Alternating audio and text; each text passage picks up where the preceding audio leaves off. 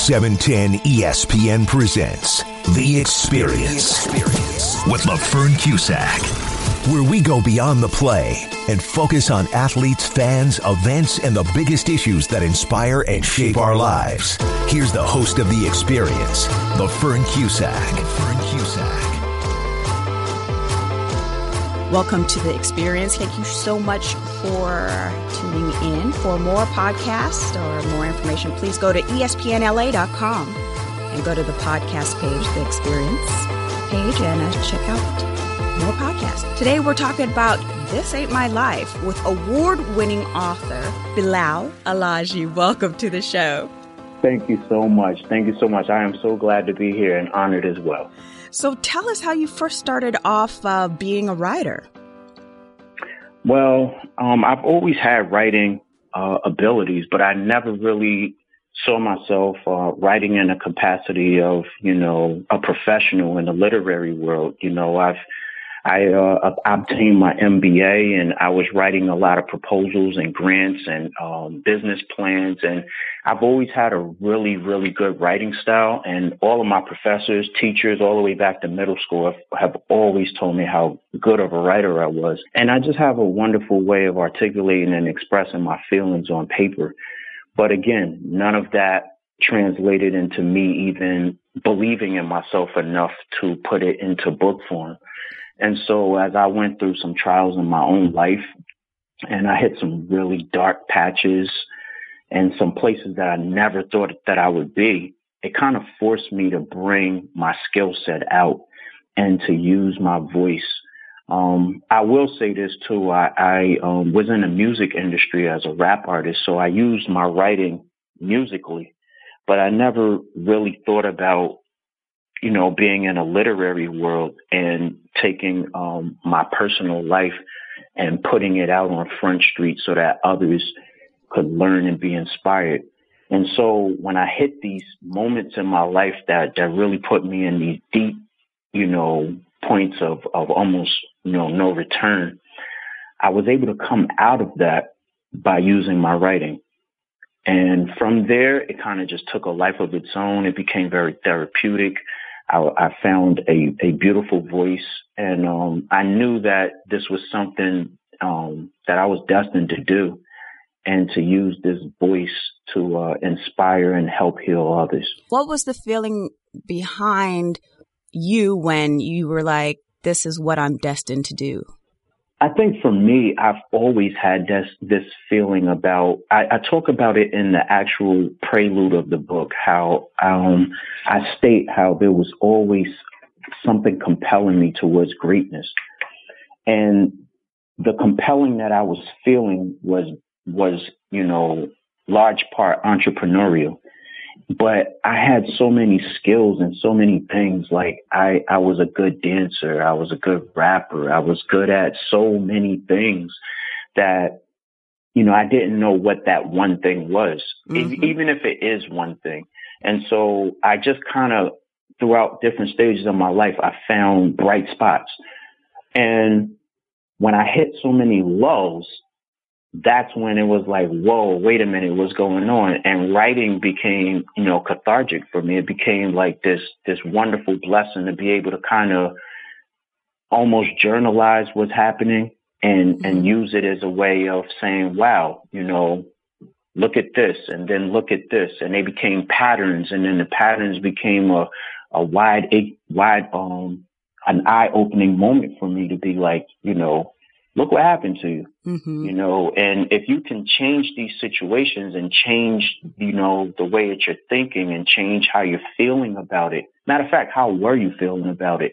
And then all of that just constituted to it was like, man, of all these years, it just compiled into a story. And I was like, look at this. And I was like, I just felt, instinctively and intuitively, I felt that this right now was the moment, because I know timing is everything. And I just saw how men and people in the Black community, especially in the Black community, people are always silent about a lot of things that happen in their lives.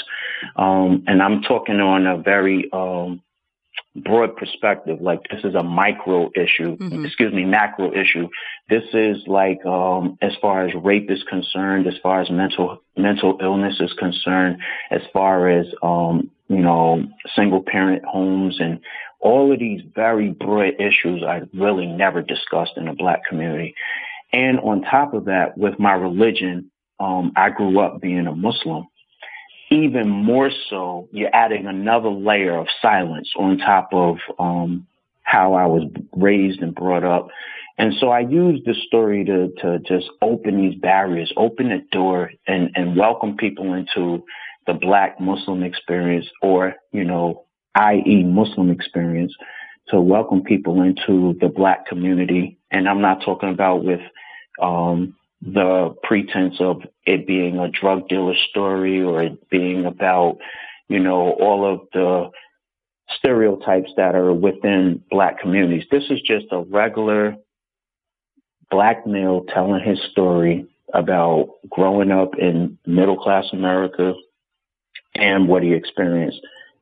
How, all of these things translate into a story of, a champion, someone who just refused to give up, someone who always saw the silver lining and used his faith and all of these learning lessons that he went through in life to overcome all of his obstacles.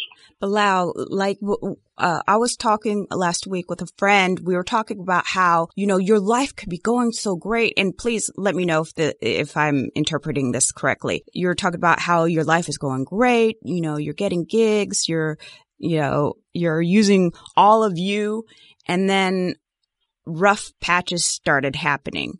When those rough patches started happening, was it devastating for you, or did it put you back saying, wait, what's going on? Why are these things happening? It was definitely, I would say the first thing that you said, and, it was a little combination of both, because for me, I kind of got led on the wrong path by my own father. My own father, within the story, you get to see within the first two chapters of the story how my father, who was my hero, he let me down in a lot of ways. And then on top of that, he led me down a very, very bad path. And that bad path that he led me down pretty much defined a lot of where my life would start. So as a young teenager, being told by your father that, you should drop out of school and, don't pursue your high school diploma and get your GED. Then, my father tells me, after that incident, I actually drop out of school. Then, I have a child at a very early age. He tells me to marry the woman that, I was having this child by. It just pretty much defined how my life was getting ready to start off without me even really being an active participant. And so I started out in a web. Mm-hmm. And I had to kind of slowly unravel this web until I began to define what it is that I wanted. And, because he was my hero, it hurt even more. It was like, why did my hero, put me down this path? Why did my hero do this? So, of course, I put a lot of blame on him. I began to be very angry and bitter about, what was happening with my life. But at the same time, I was always willing to take charge of it. But I didn't know how. I didn't have the answers. I didn't have any guides and mentors. It was very confusing. But at the same time, I believe in the universe. I believe in God. I believe in higher powers and divinity. And they definitely stepped in, not in the way that I would have wanted, but it was most suiting for me. I mean, I can imagine that would be something that, like, my dad, of course, I'm going to do what my dad says, he's my hero. So how did you deal with that heartbreak? I think for me, I had to come to a space where I had to actually take ownership of my life. And I think that's what everyone has to do. We are all sent to this planet for joy, for peace. We're here for the best, right? And that's why I knew that this title, This Ain't My Life, would resonate so much with a lot of people once they understood the connotation of it. Because if you're not taking ownership of it, that means that everyone else is pretty much guiding your path. Mm-hmm. And then that puts all the ownership on your influencers. All of your influencers become your target of animosity, anger, betrayal. And so, that leads to health problems. That leads to you having, scapegoats such as, vices, beer, alcohol, cigarettes, weed. I chose to take more of that ownership and put it on myself and look at myself and say, look, it's cool that those things happen to you. I mean, what happened, but where are you now? What do you want to do now? Where do you want to go from here? What is the reality that you want to see? And when I began to ask myself those questions, it literally just took the chains of my father off of me. It literally took the chains of any other influencers off of me. And I was able to, reclaim and just take ownership of whatever it was within the vision that I had. I was able to own that and begin to build onto that vision. But how did you get to that point to be so self-actualized? I think that hitting my lowest was what did it for me. There was a time, I talk about it in, I believe it's chapter 14 of the book. I call it chapter Triple Darkness. And Triple Darkness for me represented a place so dark that you can't see any light. And when it's that dark, you don't know whether you're up, down, left, or right, because all you see is darkness. You're consumed by dark thoughts, dark feelings. You're consumed by anxiety and depression. And, I wanted to kill myself. I didn't feel I was worthy enough to even be on this planet. I felt like, man, if all I was going to do was go through, hard times, bad times, and, be a letdown to myself and to others, I didn't feel the need to be here anymore. And through that moment, through that time, that space that I was in, that's like when the most beautiful reconstruction began to happen for me. That's when I began to see little glimpses of light. I even talk about how I had a recurring dream. And in the dream, I was just in darkness. It felt like I was in water. But I was so deep in the ocean that I couldn't see anything. I didn't know where I was. So if I started moving, I could have been going further down. If I started moving, so I just stayed still. And as I stayed still, panicking and not, feeling good about what's going on with me, I'm like, man, this is it. There's nothing. As I begin to just slowly feel the presence of God and feel the presence of love and warmth from a higher power, I would have this dream every day. Wow. And then all of a sudden I started seeing, it was like I was floating up, and, as you go through the dark phases, the light that you can see, even this little speck of light, it was brown at first. And then it went from brown to kind of like this yellow. Then it went to green and then blue. And as it got lighter and brighter, I knew I was getting ready to come out the water because I was seeing more light. And the light that I was seeing was me surrendering.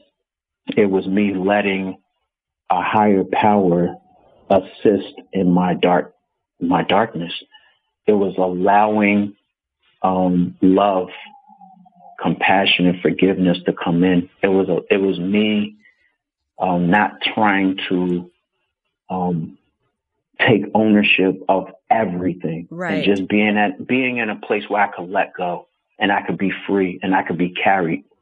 And I even remember having another dream where I was still in that water, and I actually remember a big sea creature. I don't know if it was a whale or some kind of it was really big, this creature. It was huge. Could have been like a dragon. And I remember just being told to be still. And out of nowhere, this creature carries me out the water. And next thing I know, we're flying. And I get placed on land. And I know all of these recurrent visions that I was having, I knew how important they were for my spirit and for my growth and development for where I needed to be and where I wanted to be in life. And these signs, I'm a believer that they come to everyone.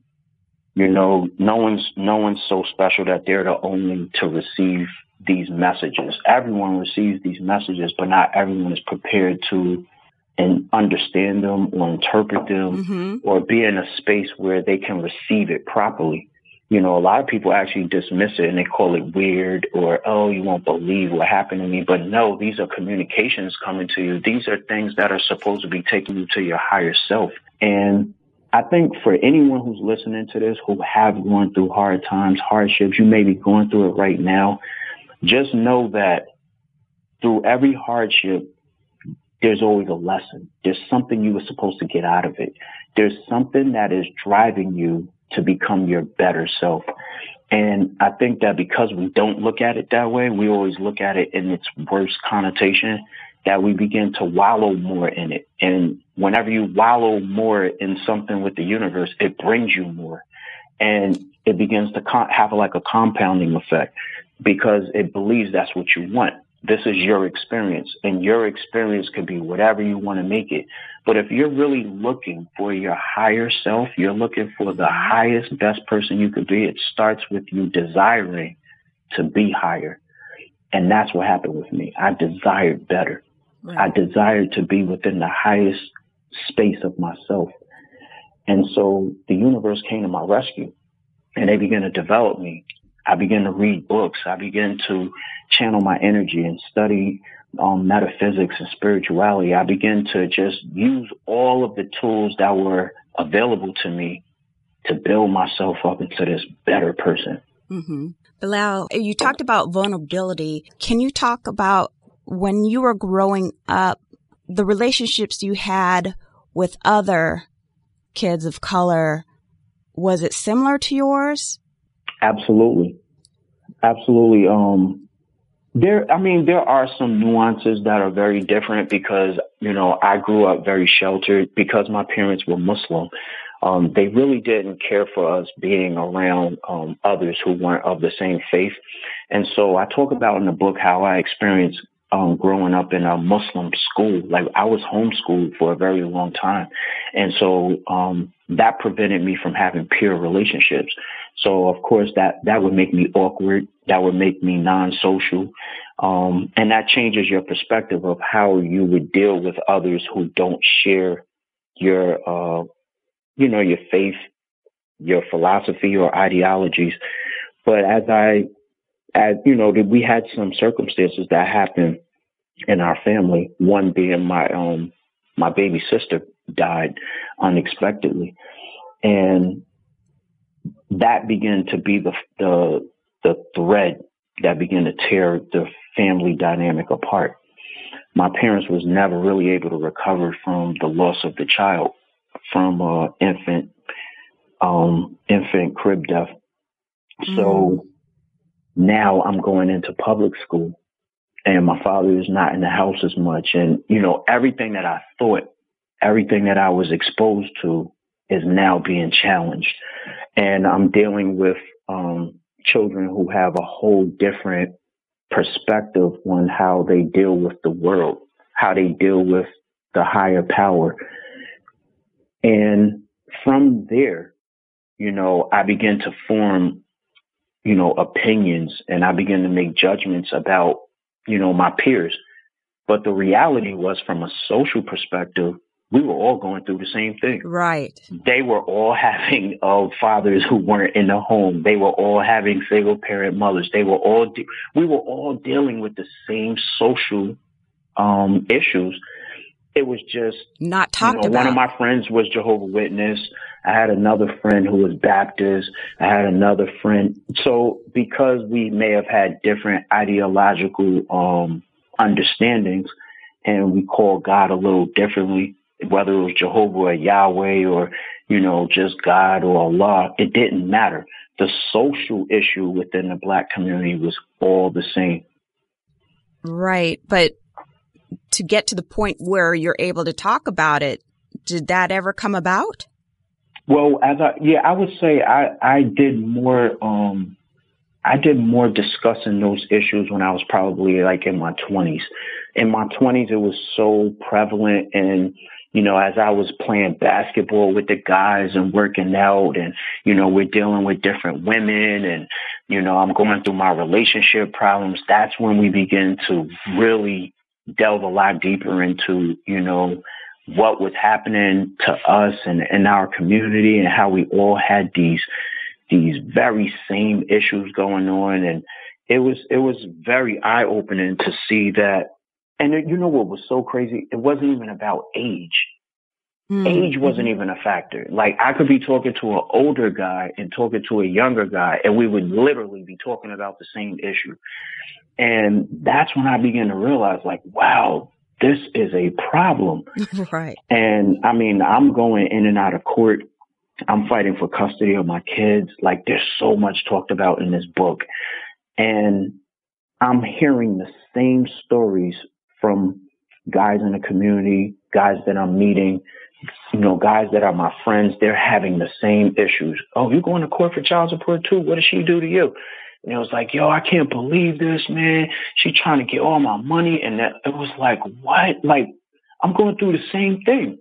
And, this why, like, I really realized I was like, God really chose me to utilize my experience and my skill set to be a voice and to get out there and to educate and use my story as a platform to help change. And the only way that change was going to come was through, enlightenment. It had to be through education. It had to be through, breaking the barriers of ignorance. And I mean, not only just the court system, I saw how a lot of Black males were going through the criminal system. I even had a brush, with the criminal system as well as a result of my relationship. So I saw how easy it was for all of these things to spiral out. And you know why? What was the premise behind a lot of this? What's that? The premise was that we weren't talking. So I noticed a lot of us were dealing, like we would talk about certain things, but then certain other things were off limits. And you know why? Because men perceive it as a weakness. Right. Where women look at it as, oh, we're helping one another. I need to get this off my chest. You guys are so much more open about what's going on in your lives. Vulnerability is not really a big thing with women. It's like, that's what y'all do, and I just think we as men, we need to pull a chapter out of you guys' book. We need to be a little bit more understanding of our sense of our female side of us. And we need to be able to be more vocal with each other and with others so that we can grow better and be, better men in society. Because the next generation under us, if we're not talking and we don't share these experiences, they're just going to go through the same ones, and then they're just going to try to figure it out. And that's not the best way to do it, because a lot of the issues that are happening with men, they're not new stories. They're just recurring stories that happen in a little different way. Right, right. What is that? Repeating the same dynamic, like the same dynamic family, but just in your life over and over and over again. It gets passed down and then gets passed down and it gets passed down. It becomes generational. That's right. Yeah. This is 710 ESPN LA. I'm LaFern Cusack speaking with author Bilal Alaji, and he has a book out that you can get now. This Ain't My Life. Where can we get this book? That's right. You get the book. You can get it on Amazon. It's offered in every format you could think of. It's even an audiobook. I narrate the book. Awesome. It's really, really awesome. I think you'll love hearing the narration of the book. It's very colorful. You can also get it on the website, www.bilalalaji.com. I'll spell it out for you. That's BILALALAJI.com. Awesome. And it's also offered through other retailers such as Barnes & Noble. Anywhere you find books, online or in stores, it's available. With what you're doing now, you empower young men right now. How are you able to communicate with them that allows them to be vulnerable? I guess I can say that. That's the key right now because men are not used to that. So this is a new phase for men. It's like we're ushering into a new paradigm shift where men have to now take on a new skill set. And there's, for many years, I mean, if you think all the way back to when Burt Reynolds and certain other Rock Hudson and all of these actors were on TV, it was all about being macho. Mm-hmm. And, we were really ingrained with machismo, as the Latin people would say. And this machoism, even going back to Randy Macho Man Savage and Hulk Hogan and all of these heroes of ours, they personified a certain way for men to be, even when things are not going well, even when men are failing, even when men are in dark areas. This machoism, I remember watching certain movies and it was like, men don't cry, mm-hmm. and we were literally told you can't do that. And it was to our own demise because when do you cry? Crying is a human element. Crying helps to purge whatever feeling you're going through. You need to get these things out. And so what little boys and young men were doing and are still doing is, like you said earlier, they're acting out. Mm-hmm. Psychologists would tell us, if we were all to get therapy, they would tell us, they would say, you're using this as a scapegoat. You're actually lashing out because you're crying out for help. And you would say, no, I'm not.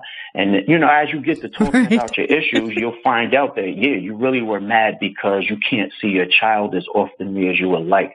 You're really mad because you're paying child support and you can't really pay your rent.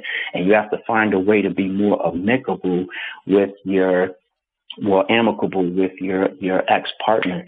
There are so many dynamics of what happens to men as a result of not being good communicators and not being in touch with their feelings that it spirals into really destruction. Right. And the male doesn't understand why this is happening. And I have to include myself, we really didn't understand how women y'all recover so well. But it was just these simple techniques that you guys are using that helps you get over, some of these humps. Do you fully get over a lot of these things? That's, speculative. Mm-hmm. But the underlying tone here is that at least you're giving yourself a chance. At least you're taking the proper steps to move on properly. For most men, they think moving on is, okay, I'm not with this woman, so I'll just hurry up, get another woman, move somewhere else, get another house, get another car. And you will think that he's doing a lot better. You will think that he feels better about himself. But the reality is he's still not over his last situation. He's still dealing with, a lot of residue of what he was going through before. And so for me, I'm just working on changing that narrative. I'm working slowly to help enter into men's minds a new perspective and being able to help them see that my opening line in my prelude, the last line that I say is, I hope we will all see strength instead of stigma and vulnerability. Mm.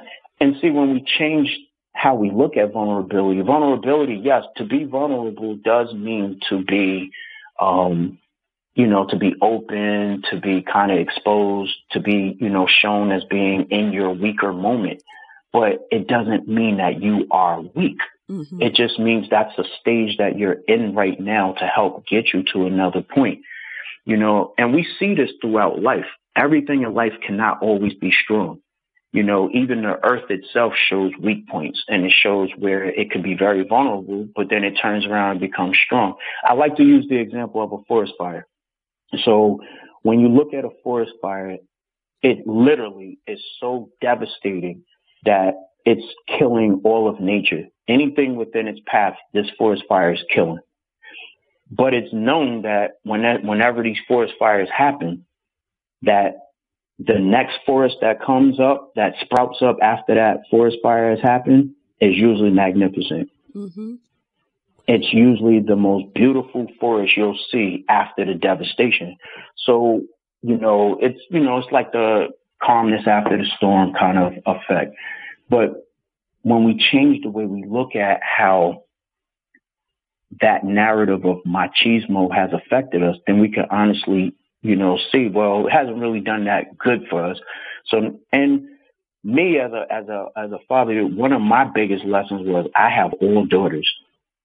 I don't have a son. Mm-hmm. I have all daughters. So when you're a male and I've gotten custody of my children. So the children lived with me, mm-hmm. but I'm dealing with female children that, I have to deal with from a male's perspective.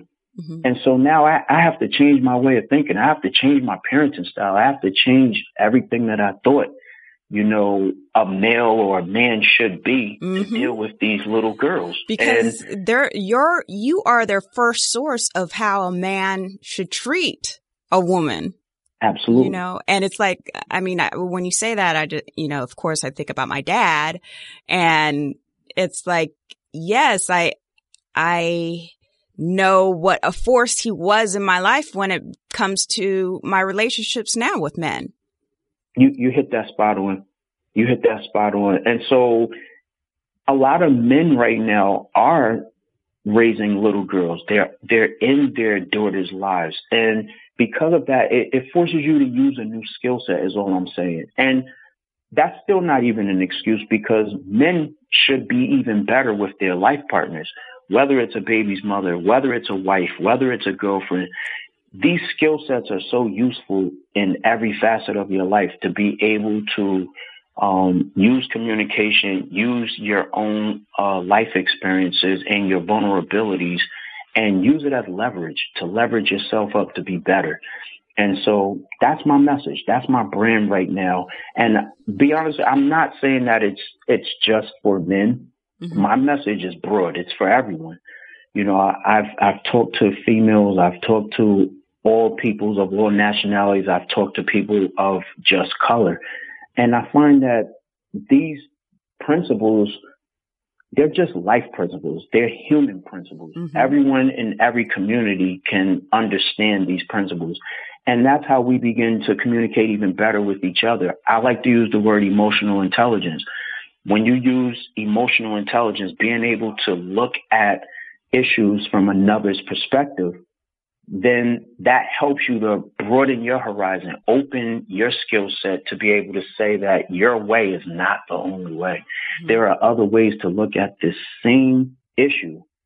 And, maybe you learn something from someone else's perspective. You can understand how a Hindu might look at it. You can understand how, a Jew might look at it. You can understand how a Muslim might look at this same issue. And now you have a lot more sensitivity. You have a lot more understanding of how to walk into this arena should you encounter any of these individuals. And one thing you were talking about, vulnerability and how you get to that place. Being vulnerable is a risk, right? Absolutely. And then within your life, you have to take risks to get to the next level of where you need to be. Because if you don't take those risks, you're just sitting on the couch and being, you're not advancing your soul. You're taking in what's, like you said earlier, what's coming to you without having any type of part in the creation. You are so right. But you know what? I would have to go out on a limb. I'm going out on a limb. Go ahead. Yes, go out on that limb. I'm going out on a limb and saying that most people are so comfortable by what status quo and by what all their influencers have told them that they are not willing to take that ownership to be able to get into the driver's seat and take ownership of their lives. And so it's so much easier to blame everyone else, right? Yes, it is. Oh, daddy made me do it. Oh, my friend told me this was best. Oh, my professor said this is what I should do. And then when it fails, you have someone to blame. Mm-hmm. You have everyone else to put this ownership on but yourself. And so happiness doesn't lie in that. Happiness lies, and I mean, I don't want any listeners to confuse this with mentors or mentorship, because there is a very different thin line between having a mentor and them taking you through their proven experiences and their proven specialty of knowledge, mm-hmm. and exposing you to something that you've never been exposed to before. That's different. And of course, this is a path still that you are choosing when you get a mentor. I'm talking about when you have really no set, clear direction about what you want. You're just going through the motions of life, and whatever comes your way, you meet a new girlfriend, mm-hmm. because she likes to go to a certain store at a certain time, and then she wants to watch a movie. You're like, that's what we should do. But you really don't like to do it. It really didn't sit well with you. And then you wonder why you feel the way you feel, or why, you're kind of being pushed over by life, and why you have these experiences that you have. All of this is going to stop the minute that you say stop. Or the moment you declare, this ain't my life. There you go.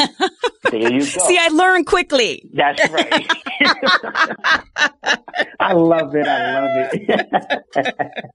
That's right. When you make that declaration that this ain't my life, I want to read something to you. Can I do that? Yeah. I want to read something. I want the listeners to hear this. This is such a profound statement that's coming from the book. Whenever you are faced with something that you know is not for you, just say to yourself, this ain't my life. There's power in those words, and not accepting the situation, but opening yourself up to better options. You change your way of thinking and allow for your dreams to take hold. Repeating this mantra to myself has propelled me to reach for higher heights. It gave me a way not to settle. Whatever we are faced with, the opportune time will come to accept the current circumstances or deny them. Abi used to tell me that no condition is permanent. All things are fleeting. Change is the only constant. If we embrace a condition and allow it to be a defining moment in our lives, then it will indeed define us. I refuse to be defined by any condition other than that which I desired. That's why I constantly reminded myself that this ain't my life. Wonderful.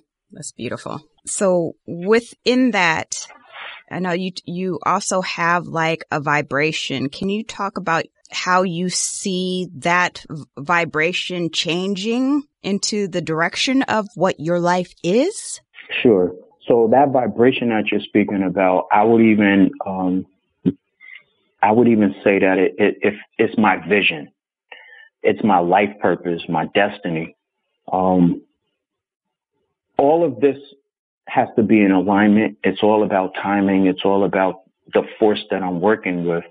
And the message, the vision that I have for myself is to continue to be a thought leader in the space for Black males in general, Muslims, and for those who are on a spiritual path, and also, to be a motivator. Whether people want to choose spirituality or not, it's not even, necessary. This is all about a mindset. This is all about, like you said, a feeling, and just changing that mindset, because not everyone is on the same level. So to think that you're going to reach everyone on all these different levels is nonsensical. So whatever level that someone is on, if they just want to go from level 1 to level 2, or whether I'm dealing with someone on level 7 who's really high into spirituality, the reality is that whether it's myself or someone else, the more that you align yourself with your thoughts and your belief system, and you enter that and you align that with your vision, that's when you begin to see that your fruits and labors will sprout. Mm-hmm. And so for me, the sprouting is to continue to be a motivational speaker, to continue to be a thought leader in this particular segment, and to use my background, which I told you my background was in music. I have a really unique niche and ability to use my music and all of what I did in the past to continue to bring new breath to this story. I'm the first author that I know of that has merged my music with the book. So the chapters that are in the book are actually related to my music chapters. So it talks about, from a music standpoint, it talks about what I was going through at the time that I was writing the music, and you get to see the backstory of, my life. All of those icy things, riding on rocks and rings, the house on the hill, bricks with the chromed out wheels, to flip and out, 6-digit bank accounts, but everything that you love ain't good for you. And then if you would like, you can go to the website and actually hear the song. The chapter and the song are the same. Ooh, and nice. Yeah, I think that is just a new way to not only reach readers, because not everyone likes to per se read. It is a very lengthy book, but it's also very animated. You can delve into the audio book. Mm-hmm. And on top of that, you can listen to the music. So it allows those who are very creative, those who are millennials, those who are, not so much traditional readers, to be able to just lean back and still get whatever jewels and messages come from this book.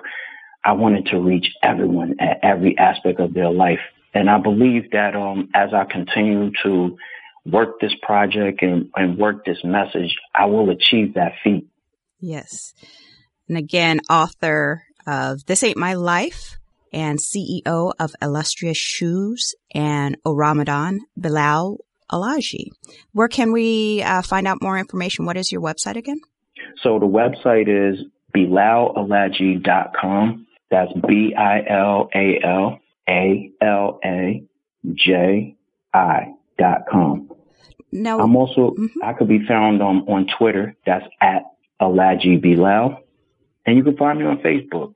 Fantastic. I'll hook up with you on Twitter. Bilal. There you go. So you are, of course, a creative thinker, a creative entrepreneur. So you mix your music in with the music industry within your book and your life and who you are. Kind of like a soundtrack for your life, right? Your book. There you go. There you go. That's well said. I like that. It's a soundtrack for my life. But in the same context, it's also a way to allow readers to become a little bit more, they're a little bit more exposed to me. So, whatever they found in the book, they may find more in the music. Or whatever they found in the music, they may find more in the book. It's just a way to bring more breath to the story. Right. I mean, when you say that, I think about this one song Prince did with, now I cannot believe I just forgot his name. He's a great jazz musician. I cannot believe I just forgot his name. Well, anyway, so there's a song and there's a guitar solo in the song, and the guitar solo makes me feel about what exactly love is, what exactly God is, because I feel there's really no vocabulary for it. And the music exemplifies what it is. And when I heard it, I was like, oh my goodness, that's exactly what I'm talking about. That's that was love. Such a good explanation of what you were trying to say. That was so spot on. I'm gonna have to remember that. That was awesome. Ah, thank you. Because you're right. There are things in your life where words really don't measure. It doesn't measure up to the feeling, right? We can't really put words into a real feeling. And when you're talking about universe and God, that is really the truth. And when you feel something or you hear something or you're exposed to a memory or a vision or, something that captivated you, there's something about that moment that is almost very hard to translate. It's hard to personify to another human, because unless they had that same experience, then it's really hard to replicate that experience. And I think that's what you're saying. So for me as a writer, I'm doing my best to replicate experiences that I went through. And so, you know, I'm using an audiobook. I'm using all of these tools that I have and all of the skills that I have to help personify these experiences. And, you know, my hope is that, you know, those who are reading, those who have taken the time to enter into my space and enter into my world, my life, that they will find those personifications and it will actually connect with them in a way that helps them to decide that, yes, I need to do something different for me because this character, this protagonist, he was able to do it. Mm-hmm. And if he could do it, I could do it. Can you talk about your daughters and how you form your vocabulary around them for your learning experiences and how that translates into theirs? So I talk in the book about how I've learned so much from my daughters. My daughters have helped shape and mold me into a better man. And because I was young when I had my children, there was a lot for me to learn. You know, there was a lot for me to kind of wrap my head around as far as, all right, you do this with men, but you really can't, you don't win this way with girls or with little women. You know, you have to have a whole different approach. And so I also learned that even being a young parent, just as a parent, I learned that, and I'm hoping that a lot of other parents take this message with them because I find that this is where a lot of parents fail. Parents, and it's funny that we're talking about this because I just shared this not too long ago, a couple of days ago with another parent. And what I told the parent was that it's so important to evolve as a parent. Like we're always so focused on the evolution of our child and the evolution of our children that we forget that we also need to evolve.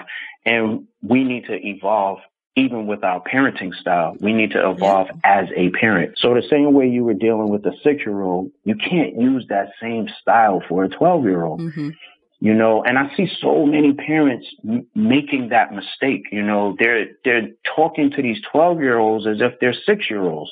And so now you're dealing with a new mind. You're dealing with a new energy that's willing to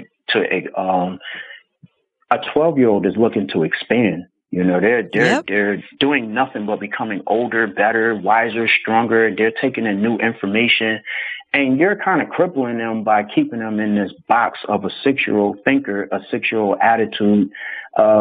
Even emotionally, a 12-year-old needs to learn how to deal with failures, setbacks, decision making. All of these things are so important that you need to be as a parent on top of, so that by the time this 12-year-old becomes 18, you're already dealing with another creature. Yes. And so that's how I was able to evolve as a parent. And I'm so blessed that I was able to learn that life lesson that, you know, I don't deal with my children the way that I want to deal with them. I deal with them where they are.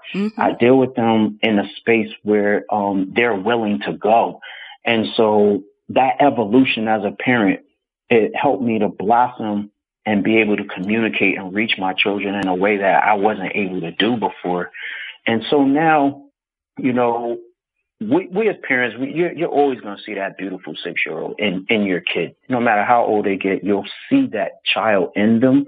But you can't treat them as that child. You know, you can always have that love for them, but it's so important to use your parenting in a way to help develop your child and also develop yourself. We learn even from our children. Our children are great teachers if you allow them to teach you. Oh, absolutely. I learn every day. My son is 7. I learn something every day from him. I'm like, wow, sometimes he blows my mind. Exactly. They're like your little mirrors. And, right. You know, they see all your flaws. They see where, you know, you're sitting here, you write out a plan and you know, you're saying, what are my strengths and what are my weaknesses? Well, your children can tell you your weaknesses with no problem. All right, that's enough. You don't have to tell me anymore. I just needed one or two. And they're just rattling on and on and on and on about your weaknesses. So, a lot of times we don't want to hear that. Yes. It's like, I don't want to hear about all my weaknesses. Tell me about my strengths. So, right. Children are, maybe that's why God put them here. They are the best on the planet about telling adults, about their shortcomings. And, if for some of you who are listening who don't really like, feeling that way, use the word needs improvement. So all of your needs improvement areas, your children will expose them. And, it's just exactly what it is. It's just areas that you may need to improve on. And through time, you can become better. It's all a matter of what you desire. What do you want out of that relationship? How do you desire to be with your child? And we're dealing with so many issues with children now between gender identification, between, whether, I would say life goals and people entering into workspaces that were once closed off to them, and whether your child wants to be a person that works abroad. There's so many issues that we're dealing with our children that it requires you to have an open mind. It requires you to really just be a good listener and use your wisdom and your education and your life experiences to help them to make a better informed decision. And, I would say I talk about all of these different life lessons that I learned from my children, but I would say one of my biggest that I speak about is how I fell under the premise of always trying to protect them and always trying to make life better for them. And I think that was one of the worst things that I could have did. And I think that most parents from my generation have fell into that bad mindset. And I'm not saying there's something completely wrong with it, but I think we've taken it to the extreme where, we don't even want them to get a cut on your knee. It's really bad. Like we're going to pad room the whole house and never get a scrape on your knee and put them in a bubble. Yeah, we have really went to extremes. And because of that, the next generation, these X and Z millennials, they really have a hard time with setbacks. They really have a hard time with pain. They really have a hard time with, like this whole bullying phase is really, it's a hot topic. But the more we prepare them to stand up on their own, the more we prepare them to make decisions and own up to their decision and face adversity, the more you're preparing your child for actual success, because they're going to blossom in a certain way regardless. And life is going to come at them regardless, whether it comes at them when you're 8 or whether it comes at them when you're 18 or 28. It doesn't matter. They're going to have life. And it's just when they experience it and learn how to handle it with, your help and guidance to, help them learn that, this is the way life works. And so for me, I had to learn like, whoa, buddy, you need to step back. You can't always break their fall. Exactly. Yeah. And that was my problem. I was always breaking their fall. And so when I would break the fall, they never really felt the fall. And then they would look at me like, oh, that didn't hurt that much. What are you talking about? You're over exaggerating. So when I finally stepped back and really let them fall, then they felt the fall. And then they were like, Dad, you was right. Oh my goodness. Yo. And that's hilarious. Yeah. So, don't be so overprotective. Like, there have been children and humans on this planet for millions of years. We're not doing nothing new. You're not really breaking any kind of cycle. If you could look at it that way, you're here to help guide them. Right. And I even changed my mindset as a parent. I started looking at these young adults and saying, I'm their mentor. I'm here to just guide them. Exactly. I don't really have this hardcore parenting style where it's like, do as I say. And if you're not following my religion or you're not following my spiritual walk of life, you're dead to me. I don't have that perspective. I have more of a perspective where it's, everyone on this planet makes their own choices. That's the beauty of being a human. We have free will. We have the ability to do that which we desire. Right. And when you come into that understanding, it's a universal law. It's the law of acceptance. And when you learn to accept all that humans can do by their own free will, their own power, then you begin to realize that you're just here to be kind of part of their journey. Right. That's one thing that I was doing with my son. When you see your child and maybe he's rolling or trying to balance on a rolling ball while holding his Nintendo in one hand and maybe a drink in another hand. Right. Telling a story. And then I'm looking at it go, oh my gosh, I could just see him falling. And then it goes, oh my gosh, if he goes to the hospital, it's going to cost this amount of money. Oh my gosh. Right. He's going to lose his eye. He's going to have one eye for the rest of his life. Yeah, right. I know. So I had to pull back and say, okay, wait a second. All right. Hey, David, what are you doing right now? What do you think could happen if you lose your balance on this, rollerball? And then he explains it. He goes, but I'm fine. I said, okay, so what happens? So we talked through it. I said, okay, so what type of choice should you make? Now, what type of choice do you want to make about balancing on this rollerball? Absolutely. So it's building those types of you're thought process. teaching him how to be a better decision maker because he now knows there are choices. It's not just choice A. Jump on the ball this way. There's other things he can do with the ball. And when he begins to open his mind to be able to explore all those other options, then he'll begin to understand, wow, it's very risky to stand on a ball. Yes. In the house, holding a Nintendo. And a cup. And a cup. Right. At 7 years old. Yeah. He's really a really big risk taker. Yes, he is. But that's the thing. You don't want to, when you're talking about, okay, you want to prevent them from getting hurt, but in that process, that stunts them and stunts their growth. And then you end up with a 29-year-old son or daughter living in your house forever because they don't know how to take care of themselves. I'm telling you, I came to that realization when I looked at it from a macro perspective. I said, my generation messed up. We took so many of our parents' morals and values and we kind of pushed them to the side. And we thought that they weren't doing good enough or they didn't do right. When all we should have did was we should have held on to a lot more of those and built upon them instead of tossing them to the side.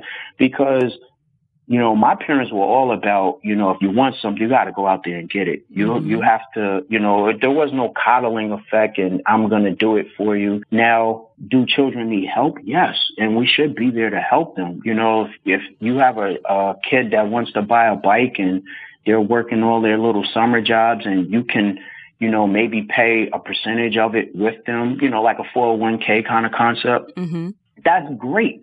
But to just go out and do it for them, that didn't help them at all. Yeah. And we're in a generation now where everything with these children are being done for them. They are being catered to on such a level that I would have to say that it's not productive. It's not in their best interest. And so because of the coddling effect, we're seeing a lot of new issues arise out of the children that we didn't see before. We didn't see all of these issues that are arising. And I think that once we kind of scale back a little bit, realize that there were a lot of good things that came out of, the parenting that we grew up with. The ones that we didn't need, we take that, we throw it away. But the ones that were good, that really helped us to form a really good, formulation of who we are in this world, those things need to be passed down. It needs to be somewhat generational for the success of these millennials and children even beyond the millennial generation. Mm-hmm, absolutely. And before I let you go, you're going to be in LA soon. I am. Tell us about that. So I've been invited to a writers conference in March in LA, and I'm going to be a panelist. And what I'm going to be talking about is, of course, my memoir, but more so in the aspect of creating characters and how the characters and, you know, being vulnerable, how much of that you should do and how you can create that in a way to, you know, kind of connect with the reader. And so there's another panel I'm going to be on too, but I can't remember off the top of my head which one that's about. But yeah, I'm going to be really sharing, you know, from my abilities and my experiences, how to help other writers, you know, achieve this feat with their memoirs and their books. Fantastic. And again, how can we get your book and find out more about you? So the book is available on Amazon. It's again available in all formats. So if you're an ebook reader, gotcha. Audiobook, gotcha. Hardcover, softcover, we got you covered. Get your read on. Right. And it's also available on the website.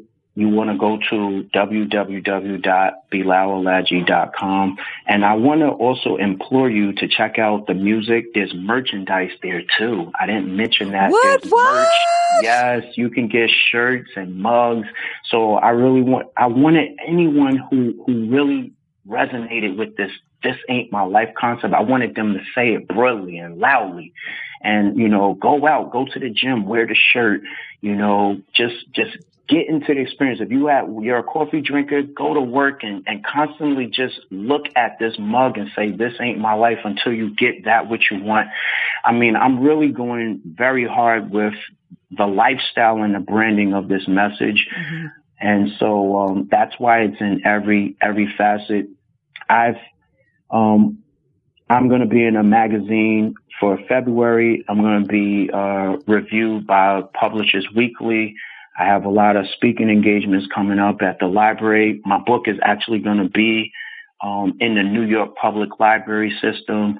It's won an award for Best Memoir of 2019 fall.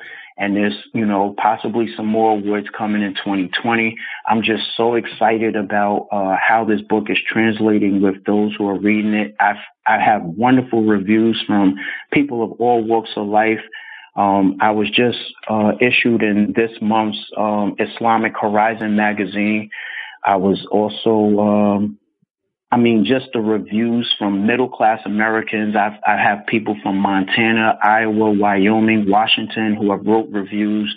And it's just been an eye-opener for people of all walks of life, all faiths. And they all have mentioned how this book has resonated so deeply with them and helped them to come out of the way that they were thinking. And I just want to continue to share this message with the world.